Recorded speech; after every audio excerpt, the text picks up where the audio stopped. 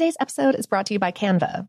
We're all looking for ways to make an impact at work, but not all of us are skilled in visual design. Canva helps you get your point across, simply and beautifully. It's easy to design Canva presentations, docs, whiteboards, and videos. You start with a designer-made template and customize it with your content. Plus, add graphics, charts, and more from Canva's massive media library.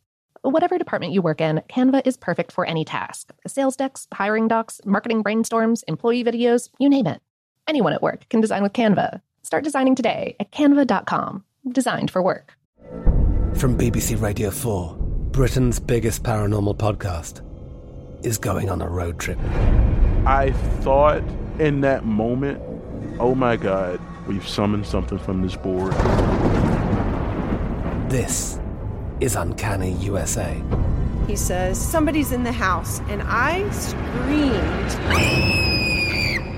Listen to Uncanny USA wherever you get your BBC podcasts, if you dare.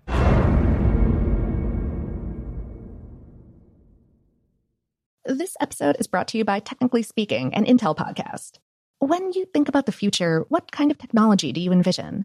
Whatever the future holds, artificial intelligence will undoubtedly be at the heart of it all. Join Graham Class as he hosts Season 2 of Technically Speaking, an Intel podcast, and hears from the minds transforming healthcare, retail, entertainment, personal computing, and more with the help of AI. Tune in every other Tuesday and explore the latest technology that's changing our world today and creating a more accessible tomorrow. Listen to Technically Speaking, an Intel podcast on the iHeartRadio app, Apple Podcasts, or wherever you get your podcasts. What's up, this your boy Lil Duval, and check out my podcast, Conversations with Unc, on the Black Effect Podcast Network. Each and every Tuesday, Conversations with Unc podcast feature casuals and in-depth talk about ebbs and flows of life and the pursuit of happiness. Unlike my work on stage, I tap into a more serious and sensitive side to give life advice and simply offer words of encouragement, yet remind folks to never forget to laugh. Every Tuesday, listen to Conversations with Unc, hosted by Lil Duval on the Black Effect Podcast Network, iHeartRadio app, or wherever you get your podcasts. Presented by AT&T. Connecting changes everything. Hey, this is Christina Quinn. I'm the host of Try This, the Washington Post's new series of audio courses. The idea behind Try This is to become better functioning humans without having to comb the internet for countless hours. In our first course, we learned how to sleep better. Now, we're going to learn how to make our friendships stronger. I'll offer expert tips that are doable, and I'll keep it short. So let's do this. Class is in session. Find Try This from the Washington Post wherever you listen. Welcome to Brain Stuff from How Stuff Works. Hey, Brain Stuff, it's Christian Sager. Do you remember in the movie Carrie where they dumped pig blood on that girl at her prom? Well, the Annals of Human Biology actually published an article in 2012 showing that humans are excellent detectors of pig blood. But we are far less developed at detecting human blood. They concluded that human blood has no specific smell or appearance that triggers immediate recognition. So, blood is always red, right? But why does it have to be red? Contrary to popular belief, it's not blue when it's in our bodies, even when it's deoxygenated. But oxygen is part of the color. Along with the protein molecule hemoglobin that attaches to oxygen, it carries from the lungs to muscles as blood gets pumped through the human body. And while blood is always red, its shade depends on how much oxygen it's carrying. For instance, when you cut a person's arteries open, they bleed this really bright red blood because of the complex formed between hemoglobin, iron, and lots of oxygen. But if you look deeper into the circulatory system and peered into a vein that was delivering all of its oxygen, you would see that the blood is a deeper maroon color. So veins, they look blue or green mainly because of skin. And skin pigmentation plays a big role. Since everyone's skin is a different color, our veins look different, especially because the tissue above our veins scatters red light, but lets blue light right on through.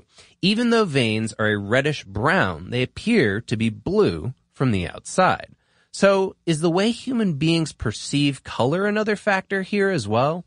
Yes. Researchers have shown that it is partially an optical illusion. So, light-colored skin reflects most light, and blood absorbs most light, particularly dark, deoxygenated blood. It reflects a little blue and some red.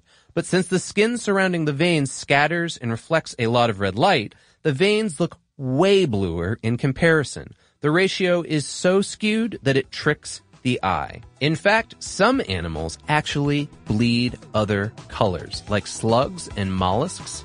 They bleed blue.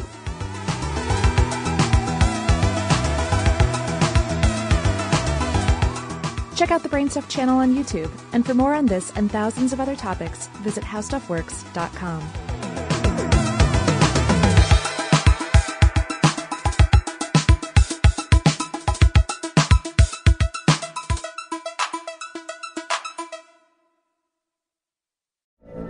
From BBC Radio 4, Britain's biggest paranormal podcast is going on a road trip.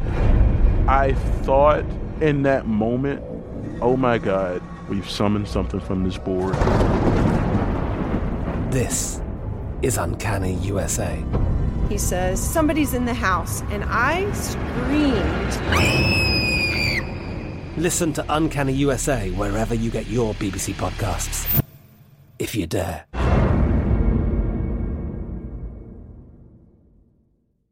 If a new house is on your wish list in the next 5 years, grow your savings faster and experience your dreams with an Ohio Homebuyer Plus account from Kemba Financial Credit Union. A savings account specifically designed to save for a new home, where you can earn 7% APY, a $500 matching bonus, and a $1,500 mortgage closing cost credit. Learn more at Kemba.org. Offer expires March 31st, 2025. APY equals annual percentage yield. Restrictions apply. NMLS 292230. Equal housing lender. Federally insured by NCUA.